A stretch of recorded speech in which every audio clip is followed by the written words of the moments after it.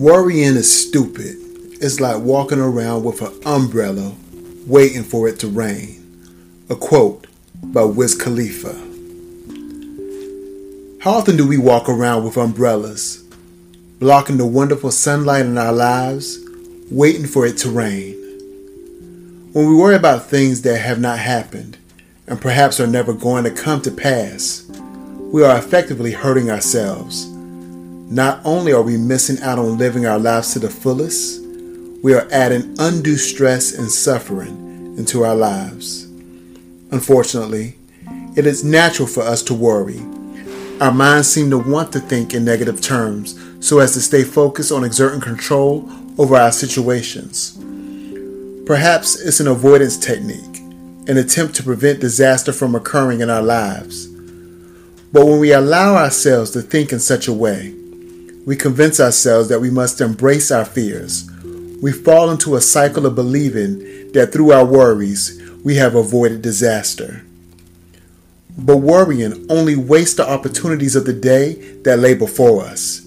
Instead of living fully in the present moment, we find ourselves spending precious moments worrying about things that often never happen at all.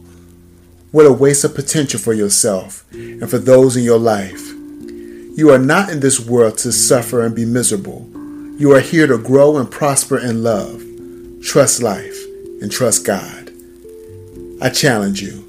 Do not let your thoughts linger on worry or uncertainty.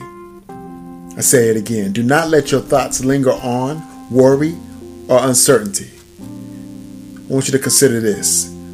What are some of the worries you have? How often do they come to pass? Does worrying usually help the situations? How much time have you spent worrying about things that never happened? How can you increase your awareness of the worries in your life and alter your focus towards things more positive and productive? For further thought, worry not about the possible troubles of the future, for if they come, you are but anticipating and adding to their weight. And if they do not come, your worry is useless, and in either case, it is weak and in vain, and a distrust of God's providence. A quote by Hugh Blair. Don't worry, be happy.